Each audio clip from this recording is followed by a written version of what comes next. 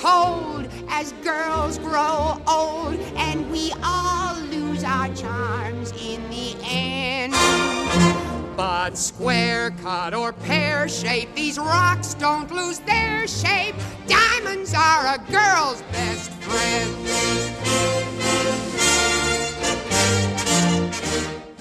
Our special guest today is a legend of the Broadway stage, the incomparable Carol Channing.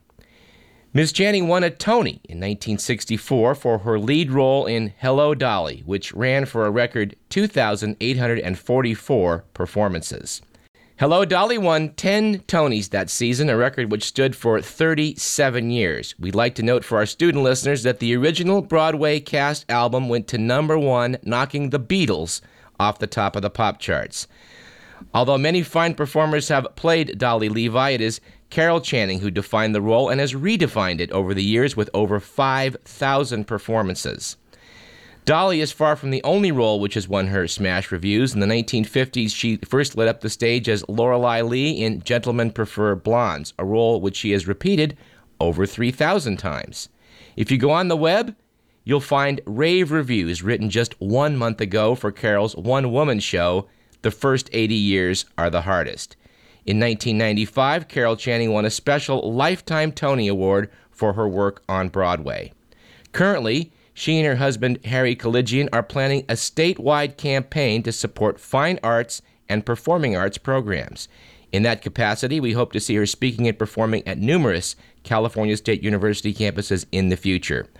We are delighted to bring you this legend of the stage. Carol Channing, welcome to Radio Parallax. Oh, thank you, Doug Everett. Thank you. What a lovely introduction. I never counted it all up. I think you're just a dear to call me and let me have this interview. It's for the University of California, Stanislaus. Yes. Do you know what it feels like? There were 12,000 students, Doug Everett, graduating last year. Uh-huh. And they all, I don't know where they had a yell leader, but everybody yelled, "Hello, Carol." I was just thrilled to pieces. And you've been granted an honorary doctorate. You're now actually Dr. Carol Channing, courtesy of CSU Stanislaus. Yes, and I tell everyone I make house calls, and I do. Yes, I'm very proud of that, too. Ms. Channing, I'd like to start by mentioning a fact that I think sort of captivated the nation, that after not seeing him for 70 years, you hooked up with your middle school sweetheart and married him in 2003.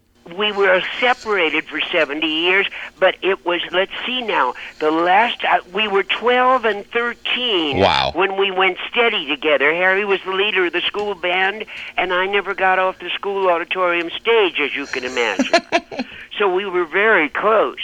Then I ran for vice president. George Fenneman was also a president.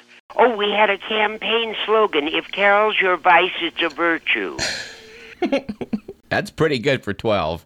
Yeah, it certainly is, and it took the whole band and Harry and me to figure that one out. Ms. Channing, our listeners can find a great interview you did with Joseph Panarello on the internet. It mentions that you had announced Mr. Blackwell's worst dressed list, which caught my attention. We've chuckled over that list on our show many times. How did you get mixed up with Mr. Blackwell and his well-known list? He's adorable, isn't he? You know, people beg Mr. Blackwell to please put them on the list because I never had such recognition. Well, I think you were too well-dressed. Maybe so, but he said I was one of the worst dressed, and what it means is Elizabeth Taylor made the list. Mm-hmm. You know what it probably means is you're the most known. Yes, indeed. I mean, I don't know. Well, I was amazed to note in researching for our talk today that you went 35 years without missing a stage performance. You came out in a wheelchair once. You broke both arms while performing. You fell into the orchestra pit, and you're still performing now. How do you do it? I broke 3 ribs on falls in the orchestra pit, and we had a ramp, a runway in Hello, Dolly, and I kept falling off that, and I fell into a dear, sweet, laughing fat lady's lap. sheer providence. And I didn't hit the two arms on it at all, and I'm desperate to get back up on the runway, so I just seemed to bounce right back up again. Wow. Yes. You also noted that you've given some of your best performances when you were sick. Yes, that's when you do your best. Have you noticed that? You do your best interviews and you do your best writing and all that when you just can't possibly do it. It brings out the best in everybody. You've been a lifelong Christian Scientist. Does that help you sometimes in that regard of finding that energy? I'm everybody's religion. Okay. Everybody's. My parents were devout Christian Scientists, and they were. I just adored them. I thought they were wonderful. You know, there's only one Creator, and you know what I noticed when I was little, and I went backstage for the first time. It came over me. I looked at this theater, and it was a dark theater, and my mother and I were delivering Christian Science monitors, and I was the dark theater there, and I thought, this is holy ground. I mean, this is a mosque, a synagogue, a temple, a mother church, a cathedral. This wonderful place. I was so little I couldn't open the stage door, and it came over me. And nobody else was backstage but my mother and me, and I just stood there and felt it, and I realized all we do. I didn't know I wanted to be in the theater then. I hadn't seen any show yet. But all artists do is they recreate what was already created. Yes, indeed. All we do. So I'm sure artists believe in God. It makes life worth living. Ms. Channing, you told Liz Smith that you were a drama and dance major when you were at Bennington College, but you left before you finished to seek work with a plan possibly to return after you got some experience in the real world. She noted that 6 decades later, you could still exercise that option, in which you replied that, well, you might if you just can get enough experience in. Great line.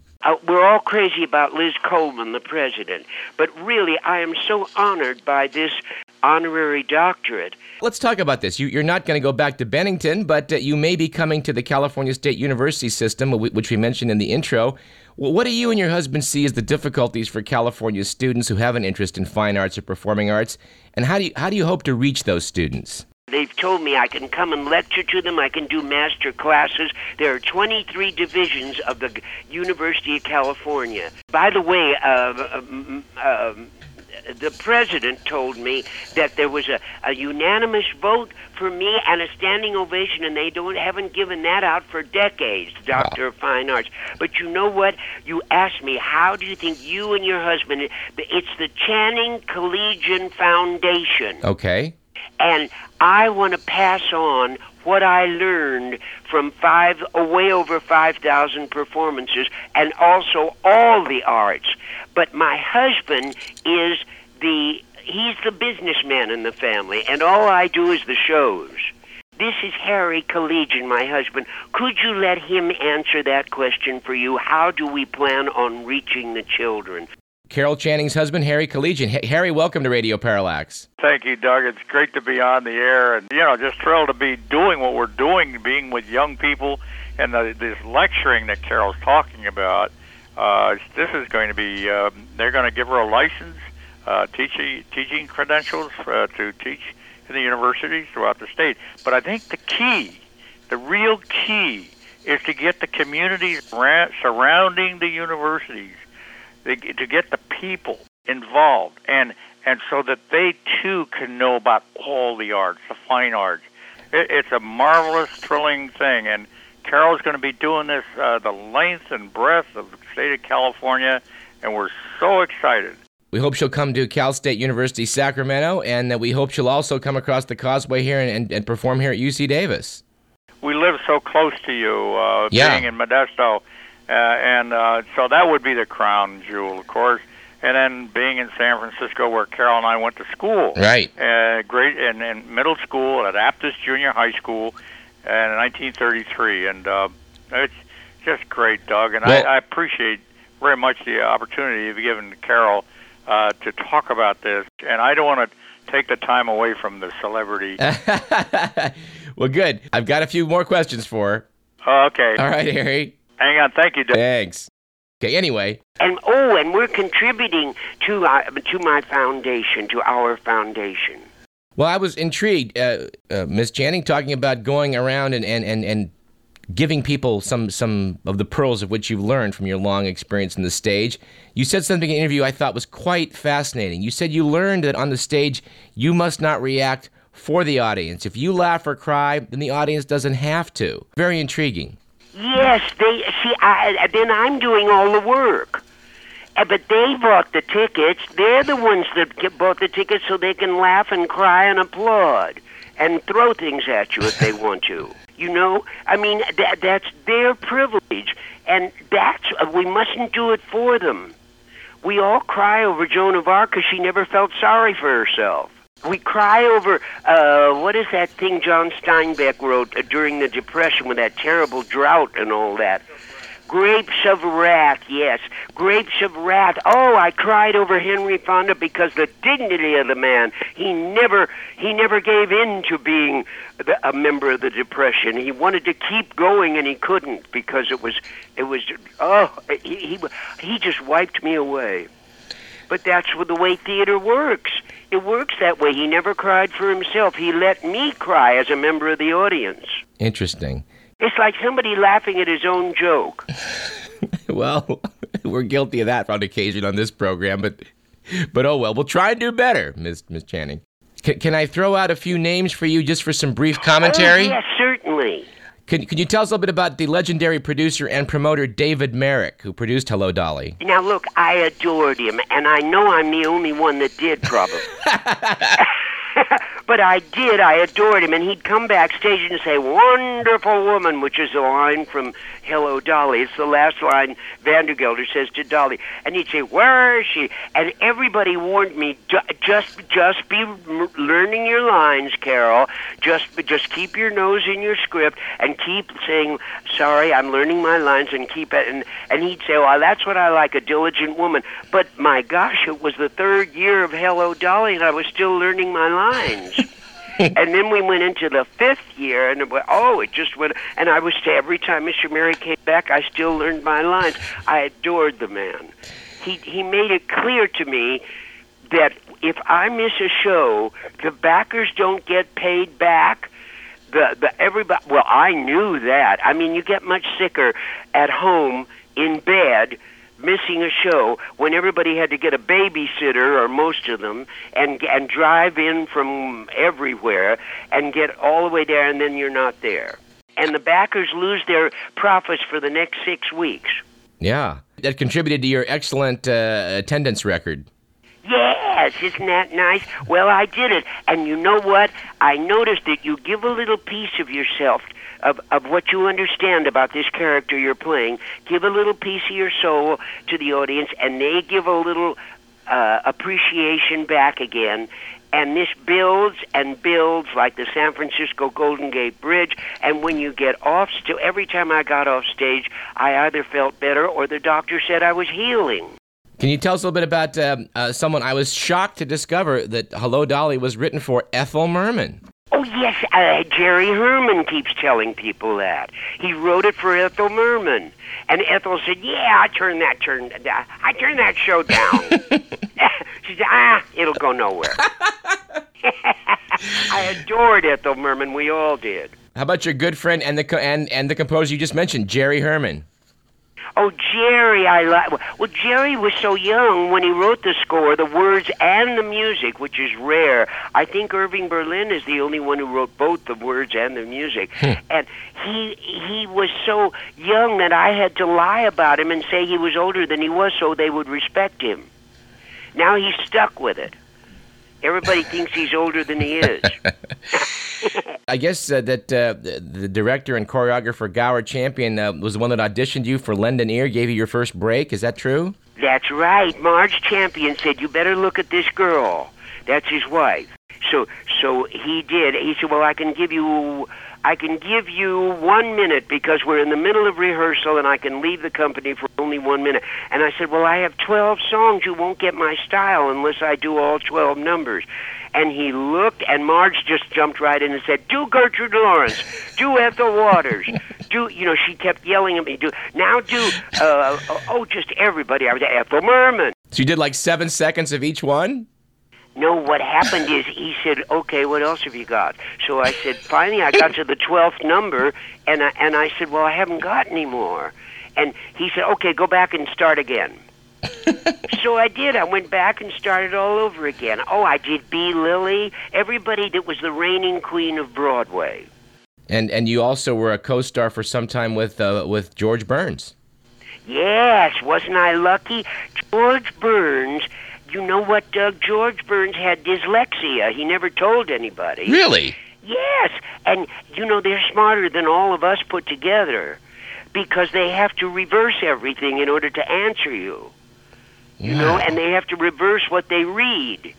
And he wrote 7 books and never read a book because it was too much trouble to reverse everything. I'll be darned. Yeah, so he had his secretary read, but by gosh, George, because he had dyslexia, he had to go on animal instinct. And that's far more accurate than anything you can learn from anybody. Let's talk a little bit about acting. What do you think makes for a good acting performance? Gee, what penetrating questions you ask. You're like the students at University of California. They ask the most provocative questions. What is the secret? Okay, how do you keep the show fresh is the equivalent of that. Fair enough. All right, fair enough. Well, anyway, put somebody in the audience, in your imagination, that you know understands you, loves you, and can't wait to hear what this plot is all about. They can't wait to hear what you think this character is that you're playing. Mm-hmm. And you if they love you and you love them back again, and I tried it. And Noel Coward's the one that told me that. He came backstage at a little review called Lend an Ear. That was my first really good job in Los Angeles at a little theater. And Noel came back and got down on one knee, and he looked up at me, and he looked like the Grand Canyon, his face. It was just years of training, and he went 5 different directions, and he said, look, put me in your audience, love, and you'll see. When you feel you're losing the audience, they're not responding, put me in your audience and you'll see it'll work. That's a good way to find out who your friends are. And I had lunch with someone, and I thought, oh, she's just fabulous. She's wonderful. We're getting along so well. I'm going to put her in the audience on the matinee, I thought. So I put her in the audience, and it didn't work. I realized I was crazy about her, but she wasn't crazy about me. Interesting. Isn't that interesting? It is. Put somebody, and if it doesn't work, get off them fast and go back. My father's the best one for me to put in the audience. I'll be darned. Now it's Harry. I would like to note for the record, Miss Channing, that I saw you in Hello, Dolly in San Francisco around 1965. Your performance made a huge impression on me, and it helped generate a lifelong love of the stage. Oh, did it really? It really did. Oh, Doug, that's a great compliment. It seemed to me, even when I was a kid, that you're bringing something special to that role of Dolly, and I've read that, of course, you really love that character. And is that the key to it being so successful for you, that you really be able to get into her skin? Yeah, you mean you have to love the character? Mm-hmm. If there's any criticism at all, suddenly they don't know who you're doing. They never met that kind of a person. You feel they have to be able to relate to that character. Yeah, you have to be crazy about it. I even tell about it now in my show, my one-woman show, because I'm still in love with Hello, Dolly, the musical. Uh-huh. I'm still in love with it. I can't stop talking about it. Well, are we going to get a chance to see your one-woman show in Northern California? I see it's going to be on the East Coast this fall. Well, I don't know whether Harry told you, but apparently they're expecting to see your show in Florida. Yes, they do, but Harry sometimes forgets to tell me. He books me all over the place, but I'm delighted. Oh, we played Melbourne, Sydney, Tasmania. Oh, dear. We went all over there. It's But the show changes according to the audience considerably because I have to feel my way with them. Are you going to record? Will there be a recording of this performance? Well, I never thought of that. Well, I think you I'd like should. to record the lectures and the master classes that I do for the University of California. I'd like to do that because that's what I want to do. I want to give what I've learned to the younger generation, the new generation coming up. Well, we hope that all of those are filmed, and I want to stress that because, and although I hate to mention this as a sore subject, but I think our younger listeners may not know about this, viewers of film are stuck with Barbra Streisand in the movie version of Hello, Dolly. This is universally regarded as one of the epic miscastings in Hollywood history. It obviously should have been you. Not only that, they didn't make enough money to tear down the Hello, Dolly set. They didn't. The set is still up. And I go by and do a dance of death over it. Well, is there a filmed stage production of you in Hello, Dolly? And if not, would you please make one? Oh, all right. It'll be just for you. No, it'll be for all of us. Well, I don't know. I'm not going to do it again, I don't imagine.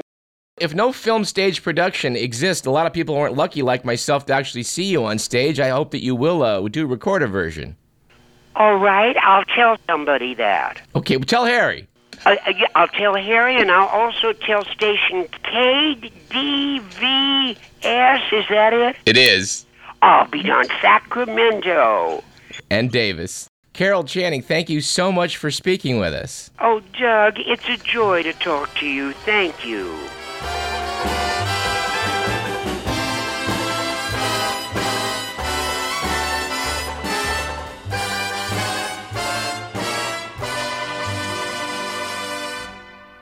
Hello, Harry. Well, hello, Louie. It's so nice to be back home where I belong.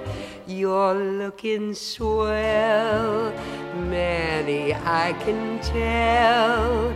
Danny, you're still glowing, you're still crowing, you're still going strong. I feel the room swaying, for the band's playing one of my old favorite songs from way back when. So bridge that gap, fellas, find me an empty lap, fellas, Dolly'll never go away again.